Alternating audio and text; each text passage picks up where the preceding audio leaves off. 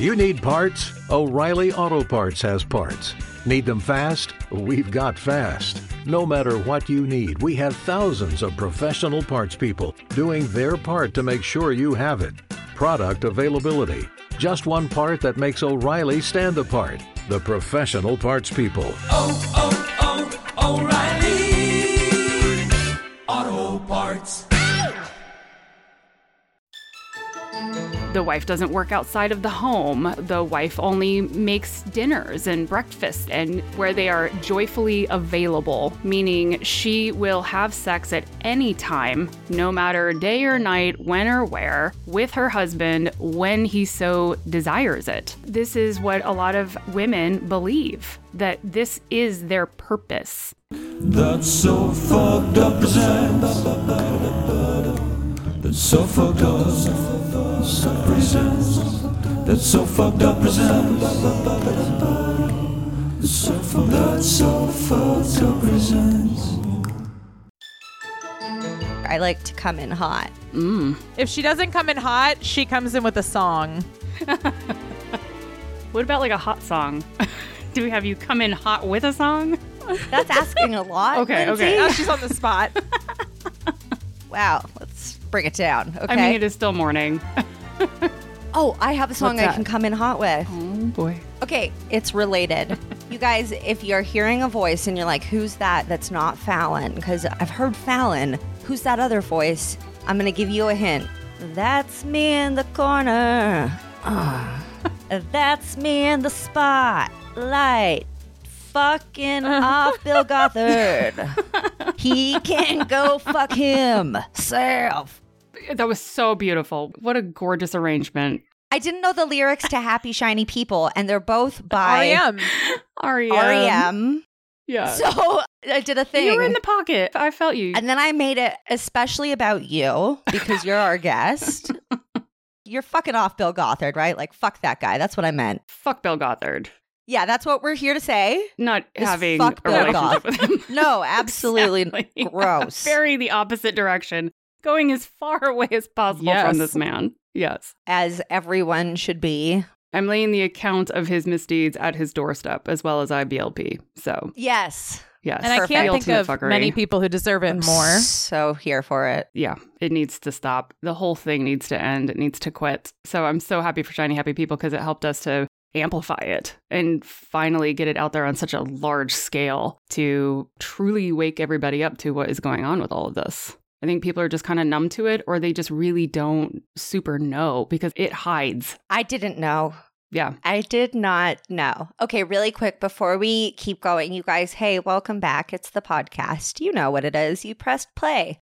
This is That's So Fucked Up, a podcast about cults, murder, and other generally fucked up stuff. But you guys, this season, we have something going on a little funky. What? I know.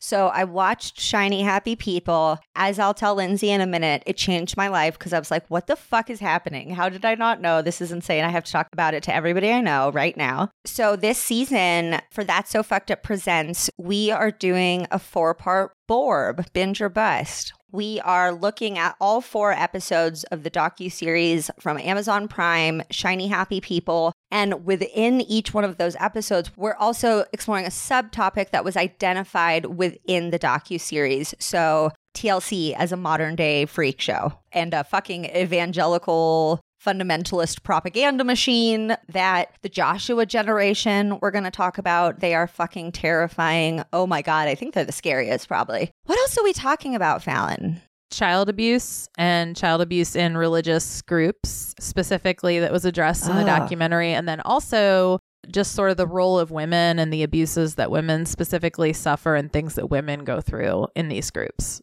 Right. Especially with the Quiverful movement. We'll talk a little bit about Andrea Yates and some very famous examples of women who didn't get the proper care that they needed. And it ensued in disastrous results. So you guys know me. I am your host, Ashley Love Richards. And if you listened to the Presents season Mayhem, where we talked about, Amway, Beachbody. Herbalife, of course. Can't forget Herbalife.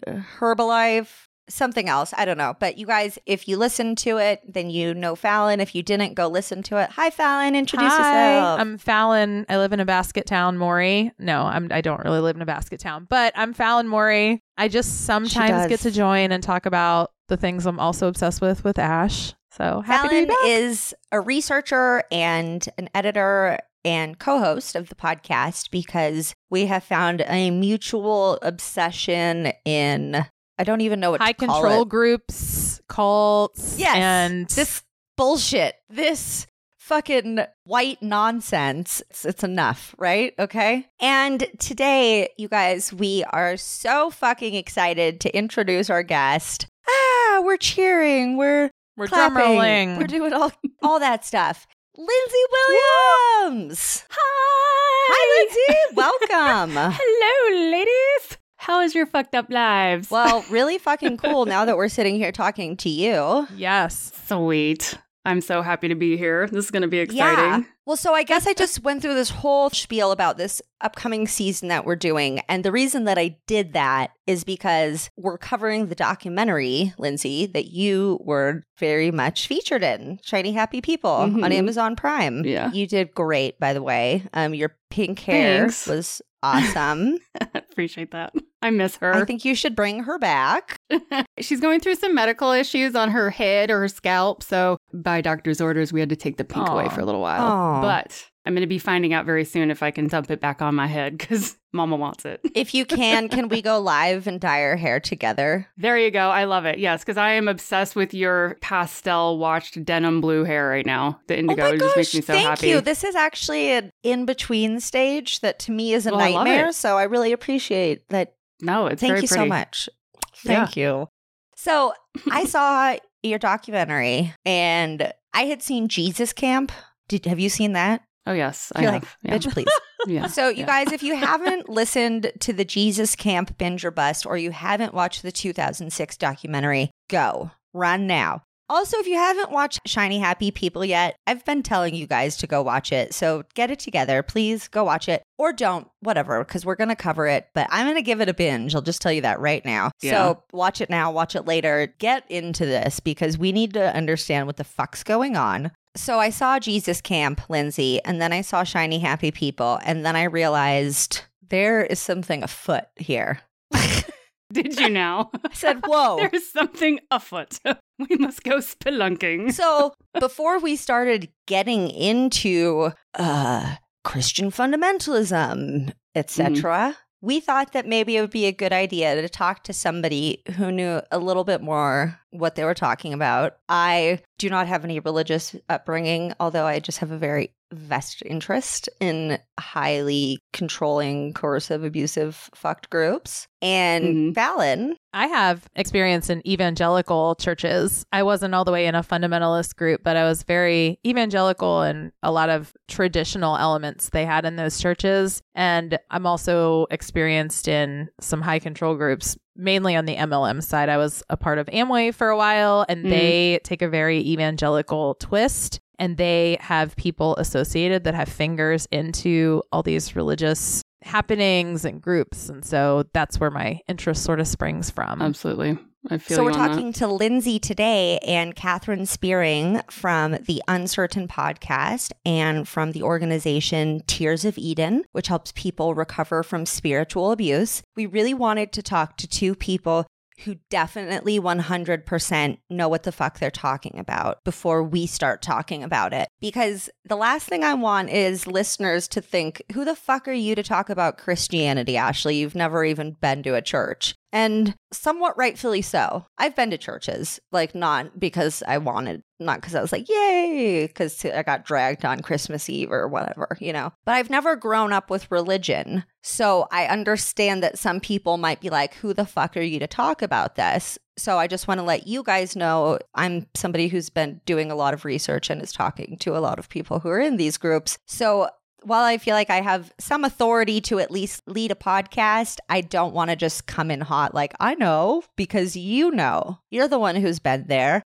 You've been in the groups, you've been advocating for years, you've been doing amazing work. So I really wanted to make sure that we talked to someone such as yourself who had been through this stuff before we started talking about it, because I just felt that that was really important, that we didn't just come in hot without experience, and that we first, talk to somebody who actually was in this movement. And I'm really excited to talk to you. I'm just going to say I applaud it. Like, I applaud that you are so interested in it and invested in understanding more of it. Because I think in the secular world, it's really important, because I think a lot of people just roll their eyes like, oh, those are the crazies again, or oh, these are the crazy Christians, or, they acknowledge that it is fringe and that it's a little bizarre, but they don't try to actually understand what's really going on in these systems and in the, like, whether it's evangelical or Pentecostal or fundamentalist or, just the legalistic, authoritarian, patriarchal control is the overarching theme. And I think that's why so many parts of the documentary really hit home for people, because they were able to see how this is actually affecting change in our country that is terrifying on a very sub level that's now coming to the forefront. So I think that it's really smart for non-Christians and non-religious people to pay attention. So I applaud you for that. I wanted to ask a question, because you mentioned before that being on the documentary really gave you a bigger voice to talk about this, and maybe more people are paying attention. Mm-hmm. Was it hard to sort of find that place to get people to listen and talk about it because it was kind of fringe before? Is this help that cause? Well, I think in the beginning, I was doing it just to tell my story, to figure out if I had an ounce of bravery in me. I had not seen a therapist or anything. Even though it had been 20 years that I'd been outside of the cult experience, I still had a lot of deep-rooted programming. It was nonsensical at some point where you're like, yeah, I don't really need a therapist. Well, I clearly needed one. But I had this feeling of like, they're just not going to know. They're not going to, no one's ever going to understand. That's the conditioning and programming. So I was like, I'm just going to start telling my story. I used my handle was the Cult Chronicles, because I'm like, well, I acknowledge that I was in a cult. I believe it to be one. And I'm just going to chronicle it. I did not start this to be an advocate or amplify the dangers of religion. I just needed to get it outside of myself. And within weeks, I was like thousands of followers and people asking questions. And I just started looking at the hashtags and trying to understand like, oh, this is interesting. If I hashtag Duggars, if I hashtag, like there's certain things where people were really paying attention to those, or like XATI, or the hashtag Sarah has created. Nippy? Yeah, hashtag I got out is the hashtag that they had created. And so I picked up on that one too and started using that. And yeah, Sarah Nippy, sorry. Oh, no worries. So it just kind of grew on its own. And then I started getting that conflicting, the ones that want to come at me for, well, you must not have been a real Christian. You've lost your faith and you weren't doing God right. Oh, and I'm like, no, other people were doing God wrong. Right. And I don't know why it's so hard for people to wrap their heads around this, because it seems that for the majority of them, and of course, I'm not saying all, but a hefty majority of believers really prefer to be victimized themselves and persecuted for their righteousness and their belief system, and would prefer that over believing victims. Wow. Yes. And the two are not in the same ballpark, but that is their preference. I would rather feel persecuted by somebody than believe somebody who's been harmed by the faith I choose to follow.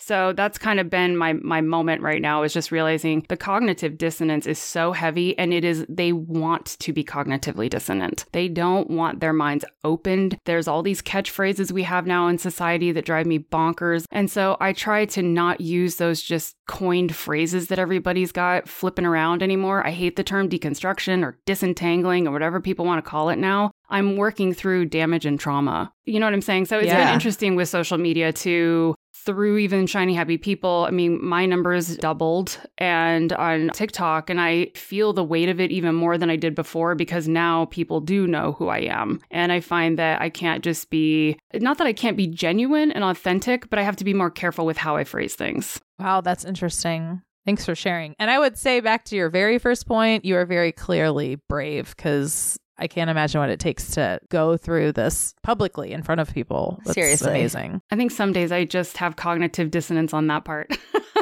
I'm like, well, I'm terrified right now, but you know what? It just needs to be done.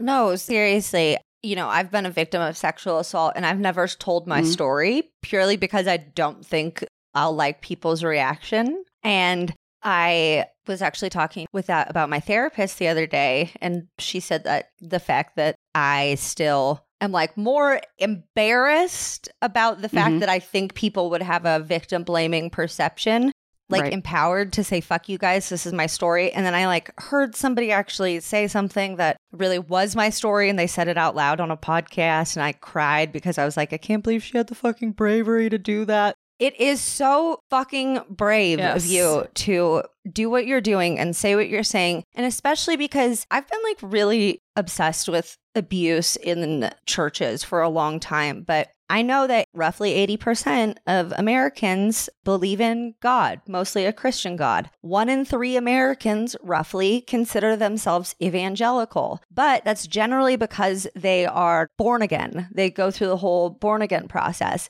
I know people who are Christians who go to non-denominational mega churches who kind of say like, okay, well, maybe my church would fall into evangelical category, but I just consider myself non-denominational Christian. So I've been really worried about throwing what I've called the E word around because I'm like, I could so easily offend so many people and immediately have them turn off what I'm saying because they're like, oh, she's just bagging on all Christians. It's like, no, not at all. You guys fucking, if your faith is not hurting anybody, do you? I'm not here to fucking tell you what to do. But I think a lot of people go through the Jesus is in my heart and I'm born again now, and they don't realize that their church's values is traditional gender roles. And then you go into the our values or our mission page because it's like all yay, singing and shiny, happy, shiny people. There you go. Such a great title. But I've been so worried about wanting to say Christianity or evangelicalism. And then, correct me if I'm wrong, Lindsey, but do people not say they're fundamentalists like racists don't say they're racists? Yes. Most fundamentalists are not going to walk around and be like, I'm a fundamentalist. No, they're a fervent Christian. They're just deeper in their faith. And usually there's a false sense of the shiny, exterior where they seem so kind and vivacious. But there is a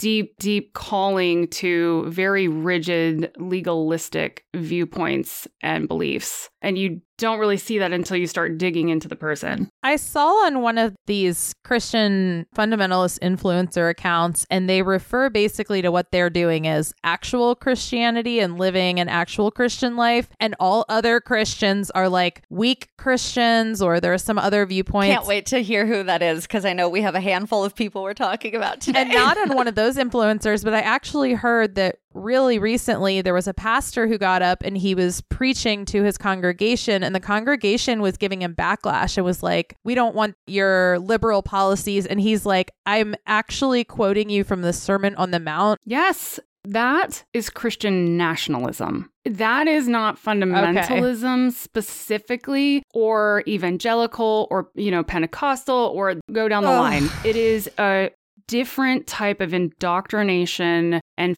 I hate using the word stronghold because it's very religious, but it is something that has earwormed into the minds of very faith-bound people who are being misled because they refuse to ask questions. Right. They've turned off so many parts of themselves because blind belief is easier than asking the questions and getting answers that probably aren't very pretty.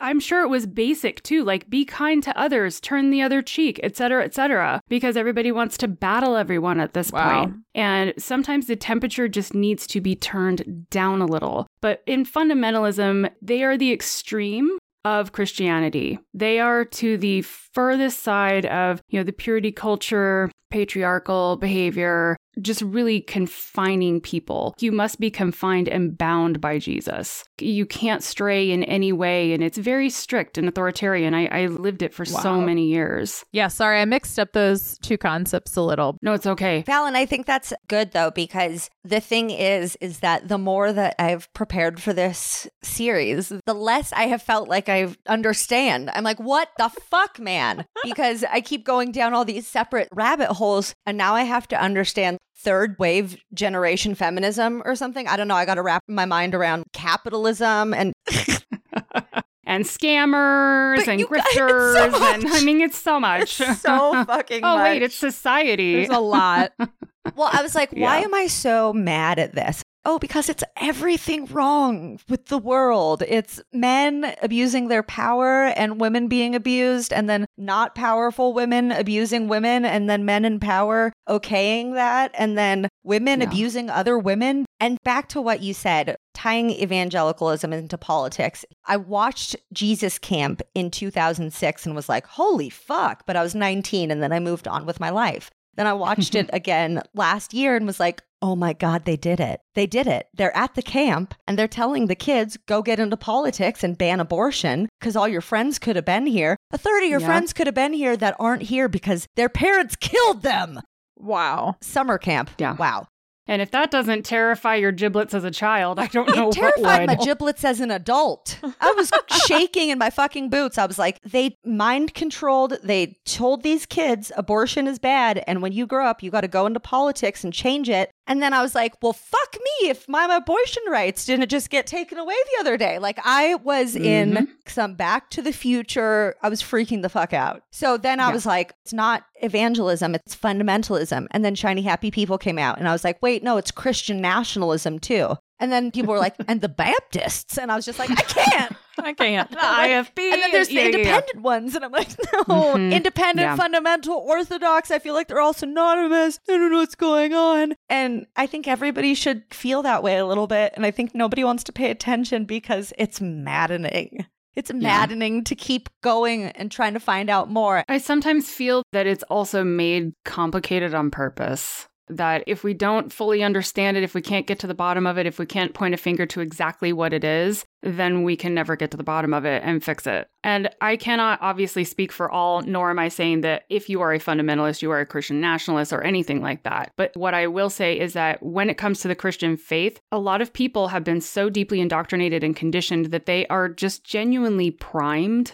to accept a lot of these radical ideas and thoughts because there's no questioning. So it can come from a lot of these different places, not just fundamentalism or evangelical. It's just the belief system itself can set people up to be much more easily influenced by other sources and the evildoers, right? The people that are the wolves in sheep's clothing, the people that do want to take over the government are going to take advantage of these people that are easily led for their own purposes and intentions. And they will use scripture to do it, which then doesn't really confuse the believer that's choosing to follow this. They're like, yeah, no, that totally makes sense because everything else you've ever said makes sense because I chose to believe that everything you tell me is fully the truth. That's a problem. You should never fully trust anyone to give and tell you everything. Always ask questions. The system that they have in place, some of the systems like the homeschooling, it's not only done by fundamentalists. I have a lot of friends that from my Christian part of my life that are homeschooling because they don't necessarily fully trust the curriculum that is in the public schools. But then obviously it was highly talked about in the documentary. But like you said, it's set up so that you are fed X amount of information, I guess, and then no questions. There are no questions. There's no outside. You know, the Duggars burned their Disney movies or in their books, you know, so I'm imagining that really sets up people for that life of not asking questions because it's trained in you.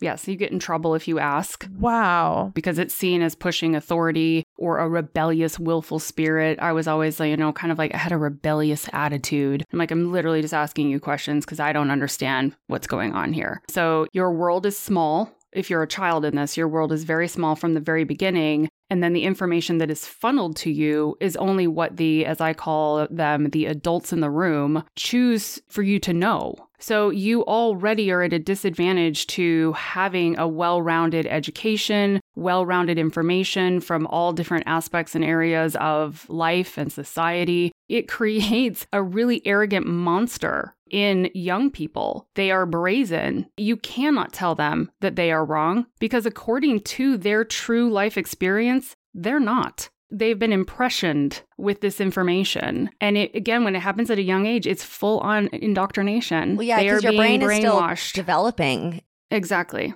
You're only picking up what you're getting fed. Right. And if you're not getting fed anything from the outside world, then the level of ignorance in anything that is not scripture, the Bible, or whatever your parents deem, especially in these like more rigid, fundamentalist, legalistic homeschooling experiences, it's very, very limited information. And because of all the conditioning of your behaviors, even if you're in the outside world, you will temper and control yourself because you have so much fear of damnation or punishment, hellfire, you're sinning, all of this kind of stuff. And so again, that also keeps you in line and you self-check yourself. My parents could send me out into the world and not worry because I'm going to self-police and probably self-report and let them know or let an authority know when I have sinned or stumbled or et cetera, et cetera. Wow. So when you think about these people getting into politics, they can do no wrong in their head. This is their mission. This is their fight to purify America, to, abolish abortion. And they are warriors, truly. When we say world domination in the documentary, it sounds extreme to people, but it is I believe authentic. You. Well, the thing is, and I'm not going to go too fucking political, but if you look at the rest of the world right now, they're following in our footsteps politically. So I'm going to leave that there. I think basically what we could say about that is there are men who have been raised by some of these extreme sects to go out into the world and spread their gospel at whoever's expense. It doesn't matter because, this is a Christian world where men rule and we need to make the country fall in line. And that's these Christian nationalists, right? Mm-hmm. And I'm going to say Bill Gothard's one of these people. I'm going to say he's a prime example. Then I think you have bad people who want to do bad things. They want to abuse people. They want to manipulate. They want to mind control. They want to control in general. And they use God and scripture as a reason to do it. I'm not going to pretend like I made that up. A religious scholar that we once interviewed named Mark Juergenmeyer told me that. And I thought that was really incredible. So that didn't come from me because I asked him if God and Christianity and religion and all of this is so good, how come so many people hurt each other and kill each other in the name of it? And he said, well, people don't do it in the name of God as much as they just want to kill and hurt each other. And they use God as an excuse. Yeah, and they He's find the some conduit. Bible scriptures that back it up. Yes. It seems like you could find a Bible scripture to back almost anything up, though, seriously. You can. You absolutely can. You, even as a non-Christian, could type in something, Bible, and then type in a few words. You can find and twist and warp anything. As we know, it happens in the Christian world. It happens in the secular world. It happens everywhere. People twisting each other's words. It's not uncommon. But when it comes to religion, it gets so twisted and it gets accepted. And that's the problem, is that these, what do we want to call them? These predators, these bad doers, they know that they can twist it because the audience does not question. And if no one is questioning, then it continues and we all become complacent and compliant to what's happening. So if you have a group of people that are accepting it and getting, on fire for God, then they're going to go out and Sorry, they're going to she put that in air quotes. So I just had to laugh. On fire. As if my voice didn't sound like it was already in italics. On fire. Your voice was so 100% in italics in that one. But, they'll go out and then spread that word. And then really that person doesn't have to do much anymore. And Bill was really popular back in the 70s, 80s, 90s, and we didn't have social media back then. It was word of mouth. It was just taking over. And it was the satanic panic and all this too as well in that time frame. And especially fundamentalist and traditional Christians were just freaking out because to them, the country was going to hell in a handbasket. So much sex and so much rock and roll. Elvis is gyrating his hips. So this guy comes around and basically hands them, here's my neatly packaged ideology in a box, literally, that you can just put your family and your life into and just stand under my quote-unquote Never mind the umbrella. fact that I'm not a family man at all. Not married with kids. Came from a family of people, but did not have one his own. But what's interesting is, though, he spent all this time being this mouthpiece that everyone sort of lived under. I looked at his social media account and it's all like, Bill said this, Bill said that. He has somebody speaking for him. He does not write any of his own posts. So is that correct? Him, or is that he's too good to write? It's not him. No, it is a gentleman named Alfred Cordovan. Okay. Oh. He has been doing all the posting for him. The counseling moments. Yes. Yep. All of those. Blech. I do not profess to know the man. I have no respect for him, though. But he is the facilitator between Gothard and the social media page. I don't think Gothard could find his way around a computer, to be quite frank. He's had assistants in his life. His entire ministry, he's always had assistants. Bill Gothard, I never saw him typing on a computer or anything. He always had somebody he would Lindsey, dictate that's for to women. them. Oh, no, but it was men. Yeah, but it became men. It was not originally men. It was women that were his assistants. And if you guys read any of the stories on Recovering Grace, which is one of the website that really started to bring all of this to the forefront of Gothard's misdeeds, he had female secretaries, but the board started to get very concerned because he kept being inappropriate and at one point wanted to marry one of them. And the board was like, you cannot. And it's Wait, he was mess. being inappropriate? Who knew? He had to move into having guys as his secretary or also it probably secreman. wouldn't jive with the Christian influencers that we looked up. Your list was super eye-opening, but saying women shouldn't have work and technical skills because that's not their skill set. So why should they learn to type on a computer? That's not homemaking. Because somehow men come out of the womb knowing how to type and work on cars and, I don't know, do office-y man things. We all have to actually learn how to do things. I'm sorry, but you guys are confusing me right now because secretarial work is so female. I mean, we can multitask like motherfuckers, but yes, we are good at it, but it doesn't mean it's the only role we can possess. Well, listen, Lindsey, if it's not in the home, it better be in a fucking church as a secretary. We know what, I can do anything at home now. With social media, hello. So this is actually a perfect segue talking about influencers because we did bring Lindsey on today to talk about some of these influencers. I'm going to let you fucking take the reins because Mom has been doing lots of research and has just been getting more and more confused. P.S. If you're like, wait, hold the phone, go back to all that Christian nationalism versus fundamentalism versus evangelicalism. You guys, don't worry. Either later this week or next week, we haven't decided yet, but either way, it's going to be fucking awesome. So get ready. I think I mentioned earlier, we're going to be talking to Catherine Spearing from Uncertain Podcast and Tears of Eden. And that's what our conversation is going to primarily be about is, hey, what the fuck is the difference between all this shit? Because I don't want to make everybody mad. And I mean, at the end of the day, it's like you said, it's so spicy that nobody is going to listen if we're all just yelling. Mm-hmm. If it's just like, rah, rah, fucking evangelicals and fucking rah. Well, guess what? A lot of people might consider themselves somewhat evangelical. And I don't think that I'm going to open their heart or mind or ears by yelling. No. That's not how you approach it because then it just becomes a screaming match. And who can scream louder and no one's making sense. And you can't hear what anyone's saying. You know who is loud though? You know who's yelling a lot in these spaces? Who? Paul and Morgan and Bethany and the other blonde one.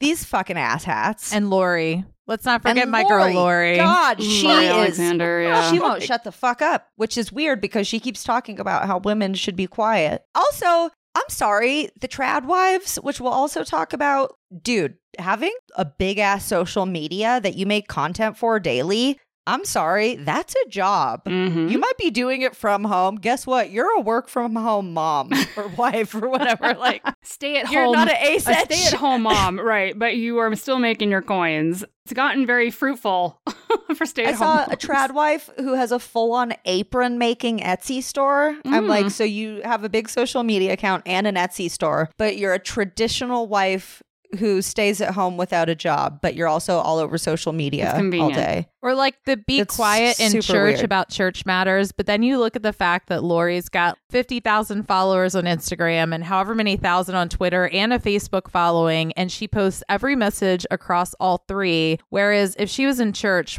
who's she talking to? Maybe 1,000 people. So that's a lot of speaking that she's not supposed to be loud, doing. Lori, for a woman who is preaching to other women to be quiet, at least in church, but I'm guessing at home too, right? Because you're not supposed to ask questions. Yeah, according to Lori. So who is Lori? Could you tell our audience? Or Fallon? We could give her a little bit of an idea. So you guys, we brought Lindsey on to talk about Christian influencers, but not just Christian ones, like ones that are heavily on fire and into persecuting others. Yeah. So we'll just give a background so we're not cold calling on you, Lindsey, to be like, Please describe these in detail.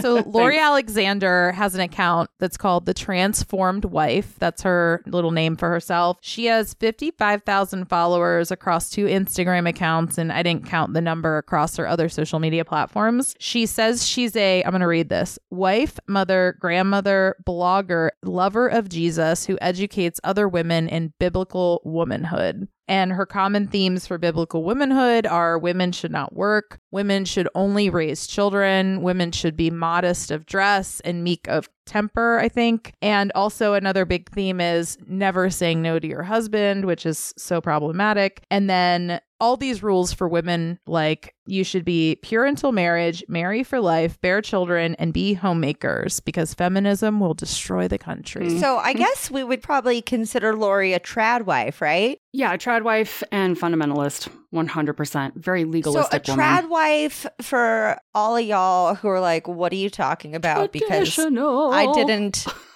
Yeah, I didn't know until Lindsey told me and knocked my goddamn world over for the past week. My partner is so excited for this segment to actually come out because he's like, you've just been for months now just showing me weird random clips of people saying annoying stuff and like babbling about women's rights and this and that. And not that, wow, that made him sound really like an asshole. Babbling about women's rights. He's sick of it. He's sick of hearing about it, women's freedom. I have my head in so many spaces. I'm like, here's a video of Paul and Morgan talking about shooting. And he's like, I don't know who they are. And I'm like, but check out this fucking chick, Esty. And I'm so confused because she looks like Marilyn Monroe and she's being a big ol' eye trap. Okay. I've never seen such an eye trap. I fell into it. I was like, she's hot as hell. You know? You'd move in on that. Well, I would say if it was consensual, but fundamentalists, a lot of them really seem to hate the word consensual. Yeah. They're like, no, that's... Stop it. Shut up. Yeah. We don't like that word. Because, correct me if I'm wrong, what I've heard that is popular reading material that a lot of fundamentalist men will take their ideas from says that a man needs to, well, it's come, but there was a fancier word for it. But a man needs to use a woman as a cum dumpster every 72 hours. And the woman does that because she wants to please her husband. And she wants to please God, whether or not she's in the mood. But they will not say it like this. But I'm just, you guys, you know how I read the Bible or how I listen to the Bible on Ash Learns the Bible and then I say it in like words that make sense to me? That's just what I'm doing here. So it's like every 72 hours, a woman generally needs to be used as a cum dumpster. And then that's pushed on the women by the church and the men because they're there to serve their husbands, right? Look what you've done to me, Lindsey. This has become my whole personality. So to maybe separate some of this out a little bit, I need to find a way to get into your beautiful mind here. The traditional wife has shown up, but she's always been around. When it comes to Christianity, and I'm just going to use Christianity as the whole of Christianity, there is a patriarchy to Christianity that men are the head, women are submissive, and that's just how it is. And then you can go into so many other examples and experiences, right? For like what Lori is saying, like the wife doesn't work outside of the home. The wife only makes dinners and breakfast and where they are joyfully available, meaning she will have sex at any time, no matter day or night, when or where, with her husband when he so desires it. This is what a lot of women believe, that this is their purpose, that they be joyfully available.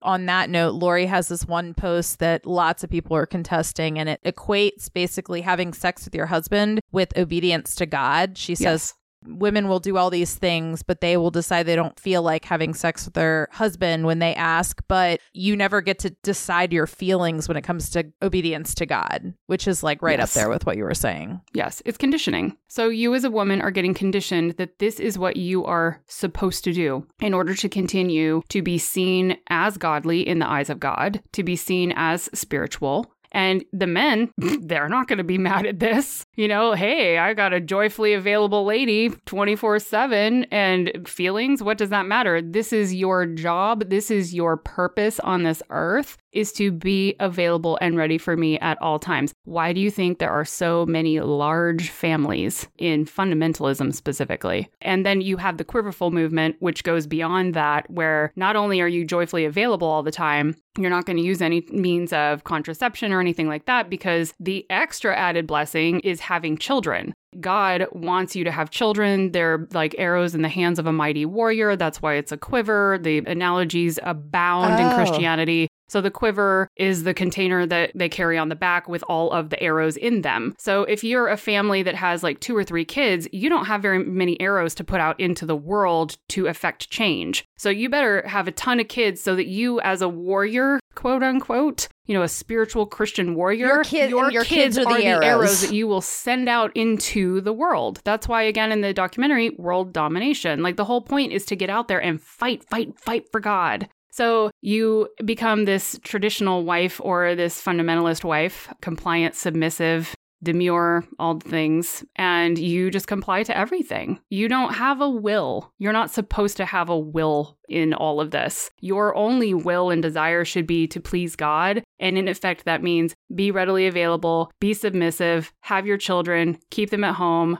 educate them, indoctrinate them, get them into politics, do all these things to continue to affect change. Ugh. And they believe it. This is where you guys are talking about with these other influencers. They hold to these values. That is what is so dangerous about it, is that they genuinely, authentically do believe this. And I know it to be true, but simply by the way that it sets me off. Would you say that Paul and Morgan are a good example of young fundamentalist influencers? They would not call themselves fundamentalist. In my opinion, they are the new wave. They are the new and improved version of what was happening in the 80s and 90s. They're just the new generation that has morphed into what is acceptable in our society now. They're not sitting in churches and just quietly praying and then going and becoming missionaries. This is the new mission field, you guys. Social media is the new mission field to the world. Who in the world has influence? If you go to a foreign country and you plant a church, meaning you start a little church and, this was your calling from God, and you're pulling in 50 to 100 people over maybe 10 or 20 years. But if you get on social media now, you have access to thousands of people. The internet can be so great and also so terrible.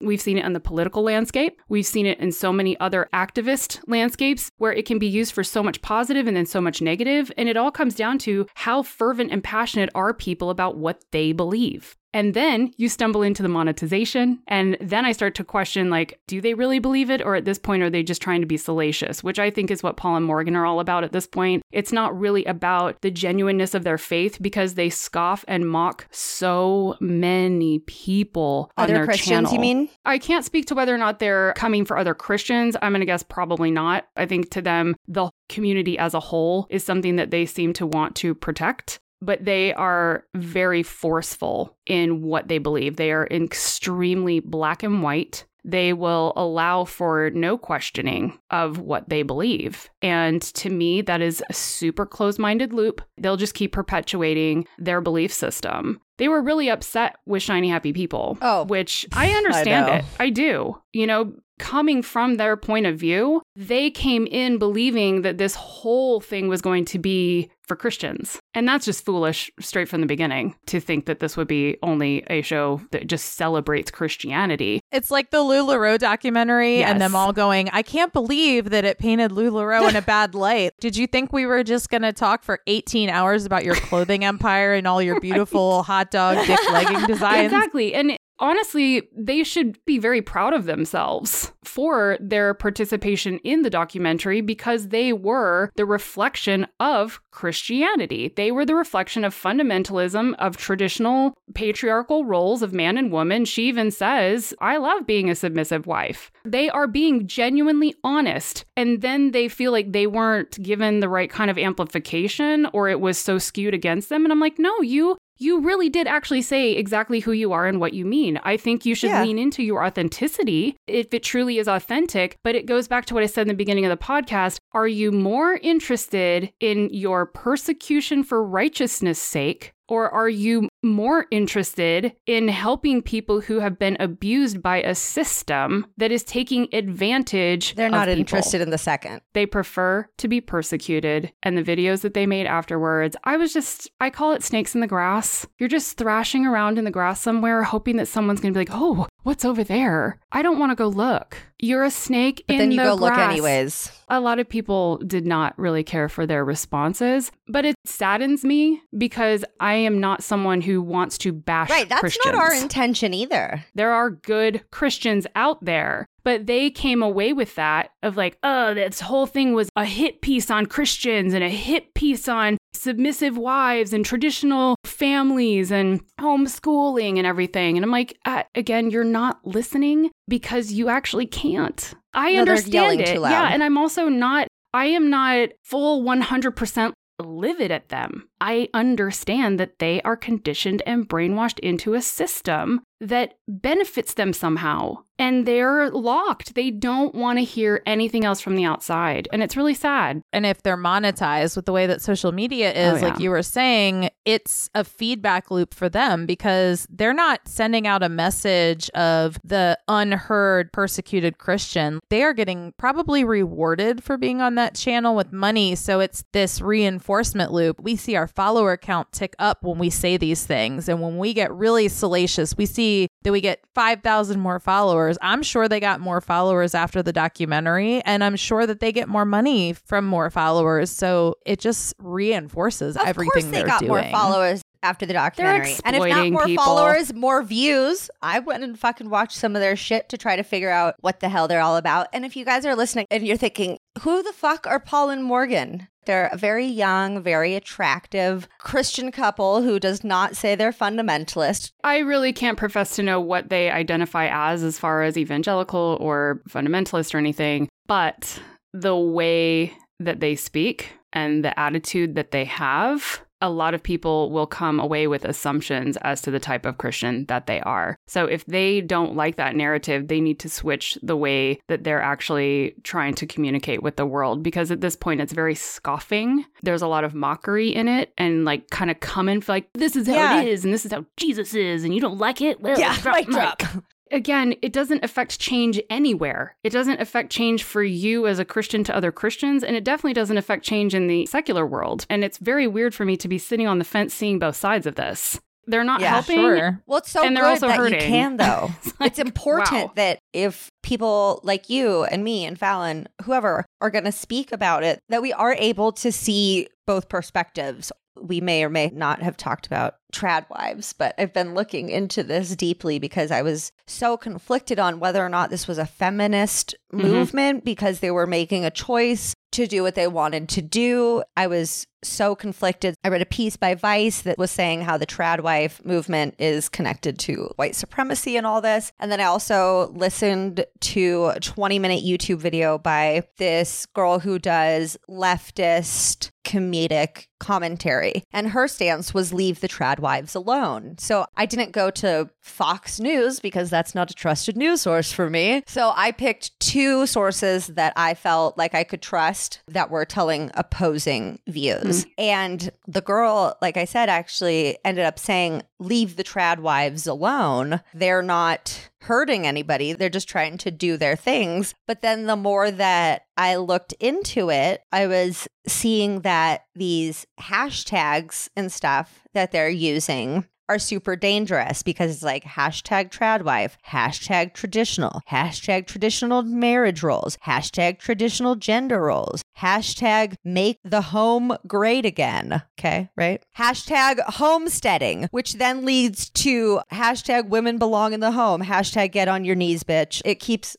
Yeah. You know what I'm saying, though? The other things that really kind of light my fire, like Morgan struggles with mental health issues and has been open about it, but she went off her medicines and she said that the good thing about it was that she feels like having sex more often. Her antidepressants fucked with her libido, which this is real shit. Yeah. But it's so dangerous of a narrative to put out, especially because what's dangerous about them, I think, is their aesthetic. They're a young couple. They look beautiful. She has makeup on and her hair does. She has jeans on. Yeah.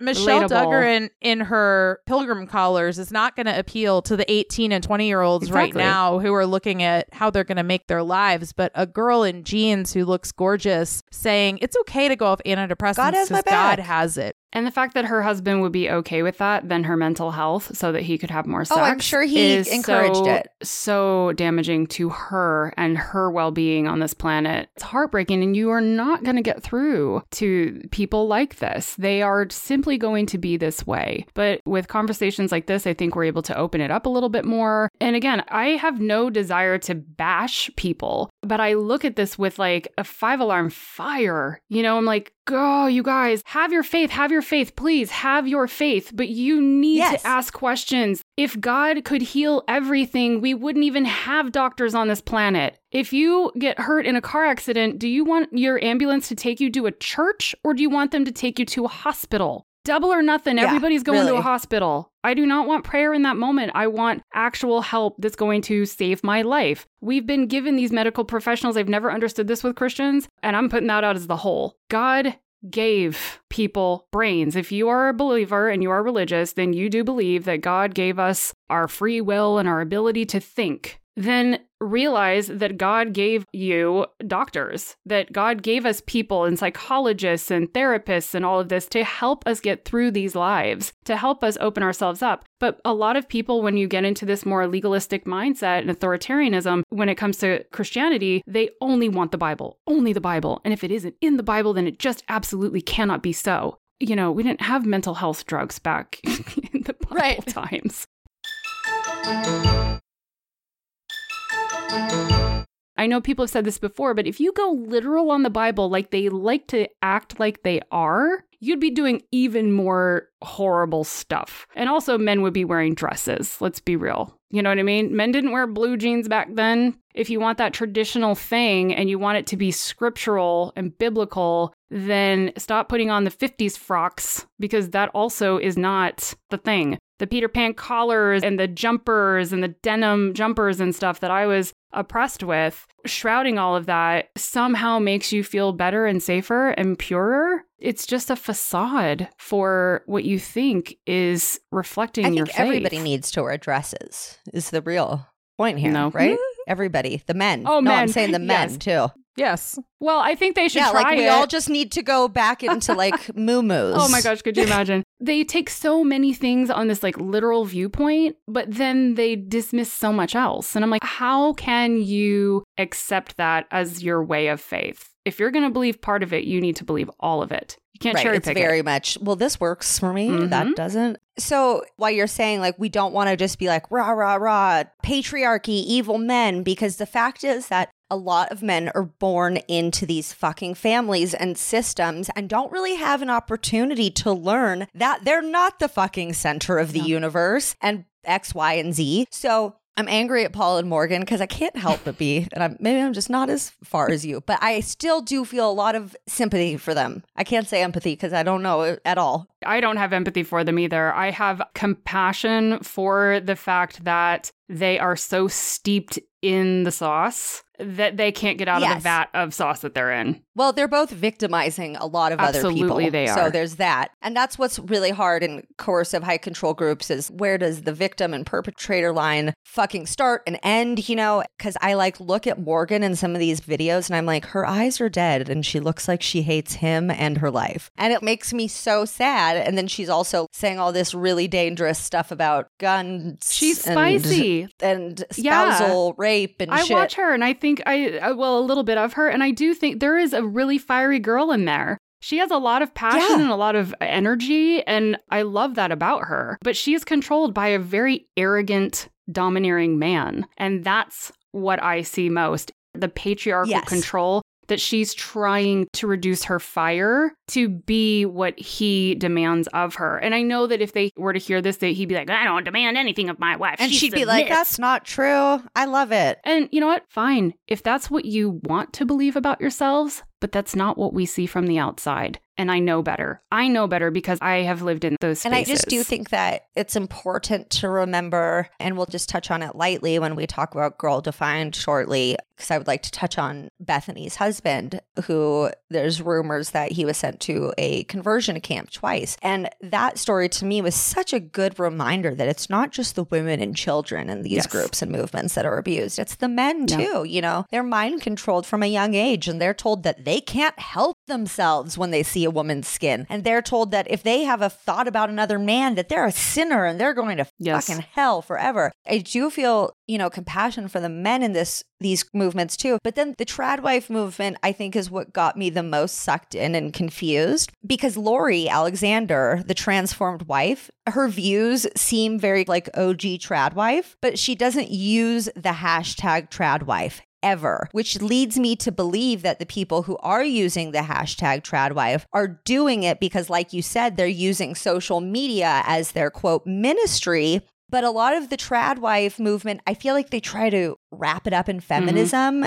as saying, this is the woman's choice. I want to be here for my husband and child, and making the home is what makes me happy. And I was like, well, I can get on board with that. They're making their choice. It makes them happy. But then the more that I dug into it, I was like, I think it might only exist really healthily as a kink with really heavy consent forms and stuff, because I'm looking at some of these trad wives and their lives are not traditional at all. The way that they're presenting themselves on media, this sounds so victim blamey, but is very like, look at me, but I'm espousing the views that if you are a woman who lets men look at you, then you're a whore. It's very conflicting. And then it all seems kind of very wrapped up in anti-feminism, aka misogyny and patriarchy and white supremacy a little bit. It is such a confusing landscape, isn't it? As you were saying that, it reminded me of the Barbie movie. You know, I don't know if you guys saw the Barbie movie. I love the fucking Barbie movie. Well, you know, when they come back to Barbie Land and all the women are like, I love getting my man a beer. It's so much easier. I don't have to think about anything. Right, exactly. Beer me, Barbie. And you're just like, oh my God. And people are like, that could never really happen. And I'm sure it happens all the time. A lot of you are like, it's happening right now. Yes. It might not be a beer, you know, we can't be drinking if we're Christians. But I think that there is, first of all, hashtags can get hijacked from just about anywhere. So I think there's that part of it. I do agree, like there is kink to it as well. And there's also women that just, they really love doing it. This is what Lori Alexander promotes. I am a traditional and I'm a transformed wife, you know, transformed because she used to work outside the home and had some kids. And then she admits on her page she did not want to work anymore. She didn't also, didn't she say that women who leave their kids to work are abusing their children? And all this stuff, and feminists are going to ruin the world, and et cetera, et cetera. Run from the feminists, I'm like, you guys were on your side, right? You do realize that it's about you having more freedom, Lori, but it's okay because you're again, you're so swimming in the sauce. You have no clue. It's going to take decades to undo what's been done in her mind. So I would never profess to even try to get through to Lori. It is a lost cause, in my opinion, genuinely, because she sees herself as the older sage woman in Christianity. And you are supposed to, within faith, the older women teach the younger women. They bring them up. They help them to become the good, godly wives that they're supposed to be. So she's reached her Oprah years where she thinks that she's like fundamentalist Oprah out here. You're getting saved and you're getting saved. Yeah. And you're getting joyfully available every day. And you've got 18 children and, you know, like death to feminism. And you should be just submissive all the time and wear those outfits. And don't ever talk back to your husband because it's going to make him feel weak and blah, blah, blah, blah, blah. And I'm like, we're not the gatekeepers to everybody else. Yeah. Don't tell me how to make sure that my husband's feelings are okay. He'll get by, you know? And I think with the way that the conditioning happens, like you were saying, with men as well as women, the damaging toxicity of that, where a man, also a young man, grows up really believing that he needs to be this dominating man. And I can only imagine how much that probably hurt a lot of guys growing up because, like, especially if you have a more gentle disposition and you're just like, I'm sorry, but I'm not joining the army ever. You know, I just want to be a tech guy or, you know, I wanted to get into the medical field and I'm not into like, rah, rah, rah, and hoo, wah, wah. But I think that that's kind of how they sort of push that men need to be these really strong and anchored guys. And it breaks my heart because you are creating a system where one dominates and one complies. And they truly believe that that is how it is meant to be. And I'm sure that every man out there in this system, if you think about somebody out there who's like 20 or 25 now, they're not thinking every day like, I want to treat my wife terribly. I want to abuse my wife. They've just been told that their role is to act like this head of household and their wife's role is the complement to that. Yep. And it's sad because it also leaves no space. Can you imagine a life for all of these men, these young men, unable to express their feelings or share probably emotionally past a certain point, even with their own wife? It's just very sad. I agree. I'm sad for them. That's why Ben Shapiro decided to go ape shit and burn the Barbie on a barbecue. He threw another shrimp on the Bobby. Feelings and then are you scary. Also, he was just meh. And then you've got, it's unfortunate. If anybody doesn't know who Ben Shapiro is, he's another one of these fucking influencers. He has a YouTube channel. He's addicted. I find this so funny. And then he summons the big man personality on stage because he knows it's going to get him those views, 300,000 YouTube or Instagram views, right? Yeah. And now somebody's listening to his terrible toxic message that he probably cares about 75% of the way. He doesn't care about the ripple effect that it has. And with social influencers, negative is also positive for them. They love especially haters. If you don't mind controversy. I hate haters. They make me cry. Because we're actually sensitive like, and we give a shit.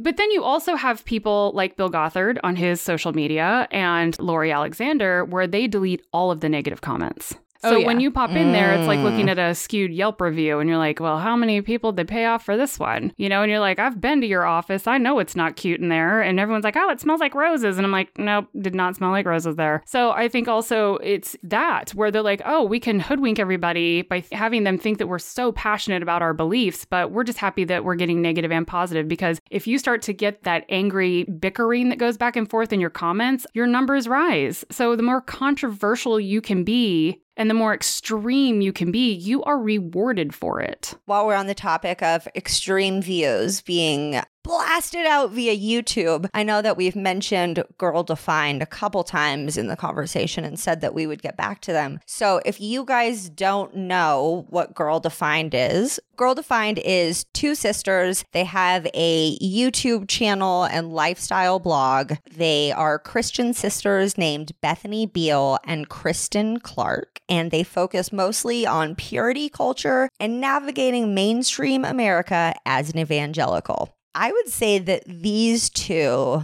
might be a couple of the scariest because they're just like, oh, hi, and they look all blonde and put together, and there's all these young women who watch their videos who are like, I'm feeling unfulfilled, and these sisters have a great relationship and they talk openly about stuff. They dress nice. Let's be real. All the influencers we've talked about are not bad looking. I don't know what Lori looks like. You become an influencer. I mean, we know how society works. You're drawn to glitterati. Yeah, I have 2,000 followers, okay, you guys? Let's be real about how influencing works here. I literally have tens of followers. Tens? Oh my gosh, I love that. You're so adorable. I have tens of followers. I do. We need to get you more. We need to plug you, Fallon. We are running hot over here. But yeah, we know how the world works. And if you have an attractive face, people probably click on your goddamn videos more. So these girls, you know, they're like conventionally attractive. They're blonde. And one of them, I found a lot of problematic stuff, a lot of purity culture bullshit, a lot of like excited hand holding because it's not marriage yet. So they can't kiss, but it also looks awkward. Oh God, baby, your thumbs. There's this video of Bethany talking about her engagement with her husband, who's 6 years younger, which, look, I don't really have a problem with. But listen, if you're 22, when you see and become attracted to your 16-year-old husband, so whatever, they're older now. Anyways, I said that weird, but he was 16 and she was 22 when she laid her dirty ass eyes on him. And if that were a man and a woman, I would say the same. I'd be like, you don't lay your dirty ass eyes on a 16-year-old. You fucking bounce your eyes away, you fucking asshole. Ew. So I just thought it was even grosser. And then somehow in the name of godliness, people weren't grossed out by this because it was like at church functions and their families knew each other and stuff. But there are videos allegedly that have been scrubbed from the internet where they say that she forced him into conversion therapy twice. And these two do not look natural when they're being affectionate with all their hand holding and whatnot. Maybe you call it camera jitters. I don't think so.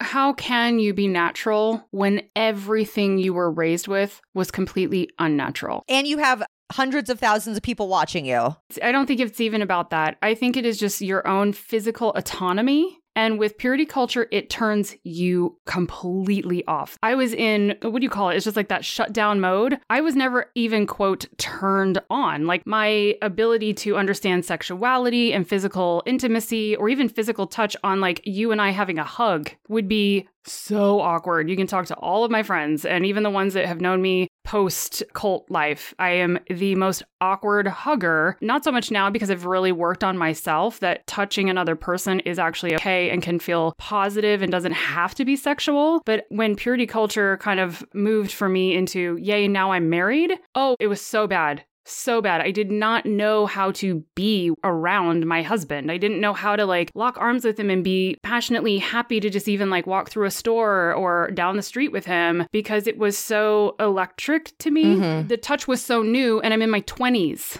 You spend 10 years being told touch is bad. All touch is bad. Exactly. Touch is always innately sexual. And except for your hands that don't have nerves or something in them.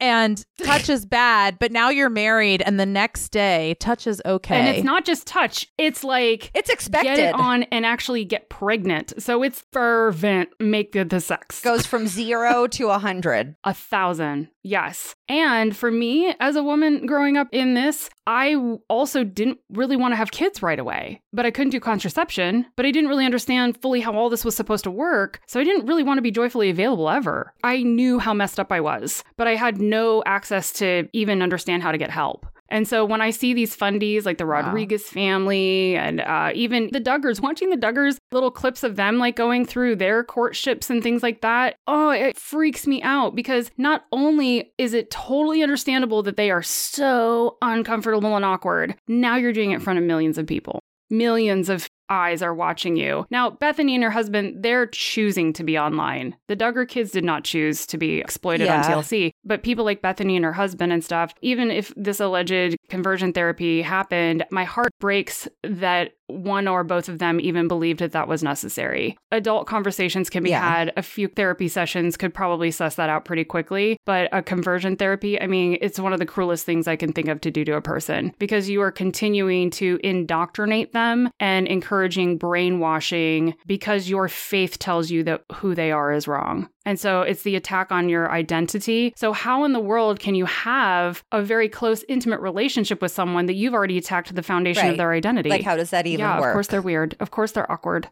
I don't know how you repair that. But now she loves to talk about sex. Like sex, all the time, sex, all the time, sex. Oh my God, it's so amazing. She has a course. What happened to your purity culture conversation? Oh, now you're on the other side. She's selling a sex. She's on the other side now, so she's a pro. Yeah. I'm like, no, none of this makes you a pro, honey. No.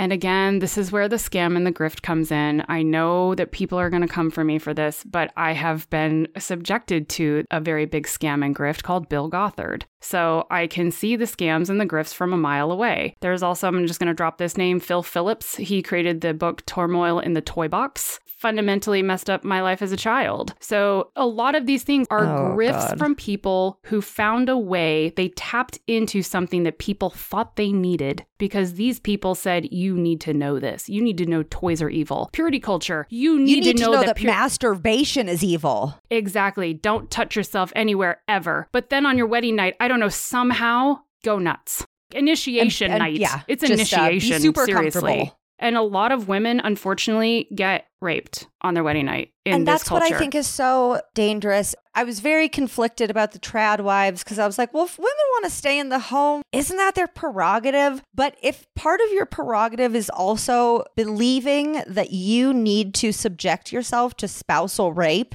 then I'm just saying maybe let's take a second look at what you're believing. Understand what you're believing. Because no fucking woman deserves to be entered when she doesn't fucking feel like it. That's the bottom line. And I think that's why I keep going on the trad wives, because it's the most mainstream thing. It's hard to even tell until you start digging deeper and you're like, okay, well, she's telling everybody to go watch the fucking Sound of Freedom. It's not until you start digging deeper that you realize that it's always connected to faith, which is at first while I was kind of like, well, is it maybe a kink? Because it seems consensual and they're equal. And then there's even consensual rape. That's a kink. You can say, yeah, let's pretend. But you being entered when you don't want it and you don't feel that you have anything that you can do about it, I feel like it's not your choice anymore, and that you've convinced yourself it is. Honestly, what it is. The brainwashing, the convincing, the conditioning, the indoctrination is all of it. And until they allow themselves to consider other things, which I will never profess to know what that is. I don't know what gets through. I think, honestly, just continuing to have dialogue in a non-threatening way is a great way to continue to share the narrative to those who are listening, and hope that those who need it most will at some point find themselves along the path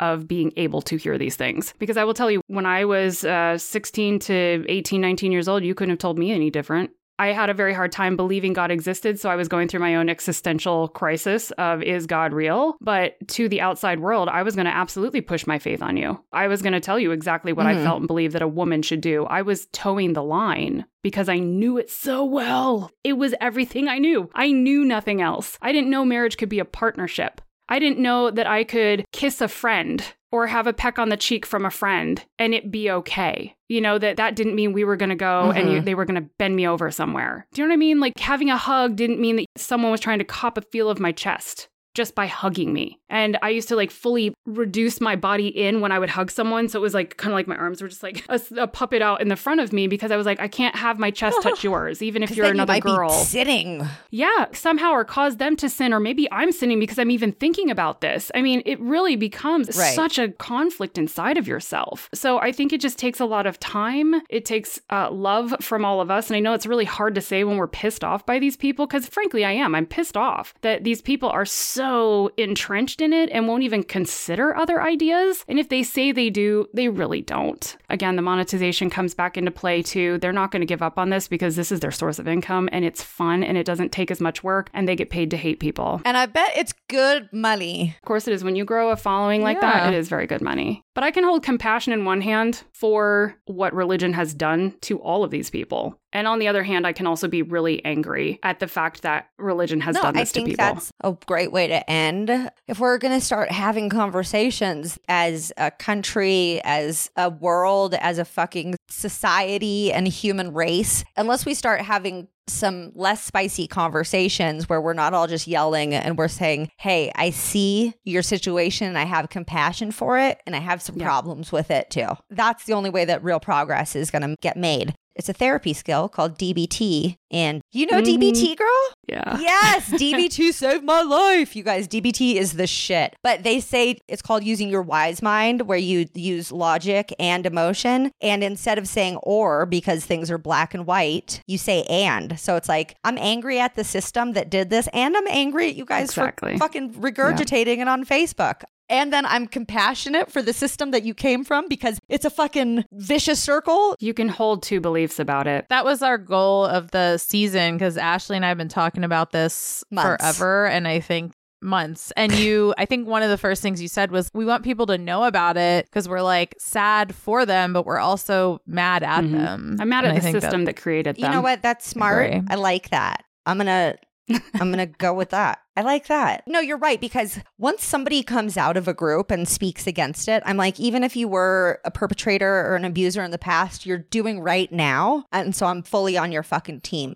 Usually for me, the forgiveness, I guess, or the understanding doesn't come until they publicly go forward with their story to speak out against it. I think that's a little harsh on my views. Maybe. How do you sit in a seat of forgiveness? I mean, I know all the Christians like, well, I do every day. And I'm like, but do you? When you sit in a seat of forgiveness and there's no change that's been affected by the person and the people group that has been creating the trauma, you are giving them a get out of jail free card. When I say I will forgive you for what you've done, for example, I was spanked as a child into my teen years. And, my dad would get convicted every now and then at a seminar or something like, oh, I've spanked you out of anger. You please forgive me. It's just so wrong of me to do. And you're like, yeah, I mean, you're my authority. Of course I am. So it feels like it's coerced, because you just know that's what you're supposed to do, like you saw in Shiny Happy People. Mm-hmm. But then 2 days later, he spanks you in anger again. So you want me to continue to forgive when you just are a repeat offender. So I'm not interested in gifting forgiveness or assuaging your guilt until you actually show me that you are changing. I have no forgiveness for IBLP, for Bill Gothard, for ATI, none of it. No forgiveness gets to be handed out for me. And that is just my own, not religious, but my righteous anger. I am justified in the anger that I hold for this. And anger affects change. So if I am going to sit here and forgive you, I don't hold on to anything that's going to affect change. I just say, yeah, no, it's okay. Carte blanche, do what you need to do. I forgive you. Yeah, I'm just going to move on. Turn the other cheek. Complacent, compliant. Whatever. No, my forgiveness is not for sale. My forgiveness is not for you to ask of me. No one has the right to ask me to forgive them. What they have the right to do is change, and then I can gift that forgiveness when I'm in a place to say, you know what, I see how hard you're trying, and I know that you are moving towards that change. And that inside of me gives me more than just compassion. I now can have empathy as I'm alongside you in a journey, and I give you forgiveness so that I can be on that journey with you. You have gone to therapy? For 2 years, yes, and EMDR. I was like, or else you're just killing it. Wow, God. My life fundamentally changed with 2 years of EMDR therapy. Changes I'm like a year you. and a half into EMDR therapy right now. Your mountains might crumble. They will. Oh, they will. Mine are crumbling. And Lindsay's have crumbled. But then they get built back up. And then they spout wisdom like Lindsey just did. So, therapy's great, you guys. Lindsey, we said we were stealing you for an hour. I think we about doubled that time. So thank you so much for being with us here today. I know that you had to spend some time deciphering my beautiful mind, but I loved that's what fucking happened when you gave me these people and things to look into. It broke even further. Shattered your mind. Cannot compute. EMDR is going to be real fun for you next week. Oh, honey, we skipped it yesterday. I was like, I got to talk to Lindsey tomorrow, and I got to be on my A game. So, Lindsey, again, thank you so much for being here. Where can everybody find you? Where are you ministering on the social medias? My ministry to take down a ministry is... You can find me over at TikTok and on Instagram. The handle is The Cult Chronicles. You can email me, thecultchronicles@gmail.com if you care to, but most people just, they DM. That's what the kids do. They DM these days. Don't get me started on the kids these days, Lindsey. I'm trying to let you get off the frickin' wire. And then, if anyone gives two fucks about what I do for an actual living and what my real life is, not just, advocating against religious cultic systems, you can find me at Crazy Pretty. That's my work as a makeup artist and a hairstylist. And I've been doing that for 15 years. My website is also Crazy Pretty. And I have a podcast that has nothing to do with cults called We Speak Beauty. And you can go to @WeSpeakBeauty on Instagram. That's all me. You need some non-cult outlets. Oh, I need beauty. Too. I need pretty. I need creative. I didn't get to be creative as a kid. I didn't get to wear a lot of makeup. I did my hair all the time, big and large, Was it the bigger the hair, the closer to God? It's a very Texas thing to say, but also because of Bill. So thanks, Bill, I guess, for giving me my first couple of curling irons. I don't know. It's weird. I guess I can find the silver lining if I try, just like how you find everything in scripture when you try. So yeah, but that's what I do for my real life. I travel. I get to have so much fun with that. And I love what I do. And then I love doing this as well because it needs to stop. Like I said in the documentary, I manifested the day of being on that documentary when I said that this just has to stop. And then you manifested all these fucking interviews and everything after, and like all this affecting Christianity in the fucking United States. No big deal. I hope it is the ripple of my lifetime. I Well, really I can already do. tell you that it is. I mean, you changed my life. So Oh, Ash, thanks. literally watching that documentary changed my fucking Yes. life. I'm about this shit now because I'm like, it's not Christians. It's not just Americans. It's not just people of the world. Or it is. It's everybody of the world. This affects everybody. Like I said, there's a ripple effect to all of this. And so if we can be that ripple that really starts to affect change, that is what matters And I will most to link me. your socials and your podcast and website in the show notes. So you guys, please go make sure to check out Lindsey. She has a lot of other amazing stuff to say that she didn't get to say today because Yes. I talk a lot. So thanks for being here, you guys. Make sure to tune in next week or later this week. It's just going to be a fun surprise for you guys when it comes out, when we talk to Miss Catherine Spearing about the Uncertain podcast and Tears of Eden and healing from spiritual abuse. Wow. Hefty fucking shit. Can't wait to hear that. Thank you, Lindsey. Thank you, Fallon. And thank you for all of our listeners. We love you. Good night and good luck. That's so fucked up, that's so fucked up. So fucked up, that's so fucked up.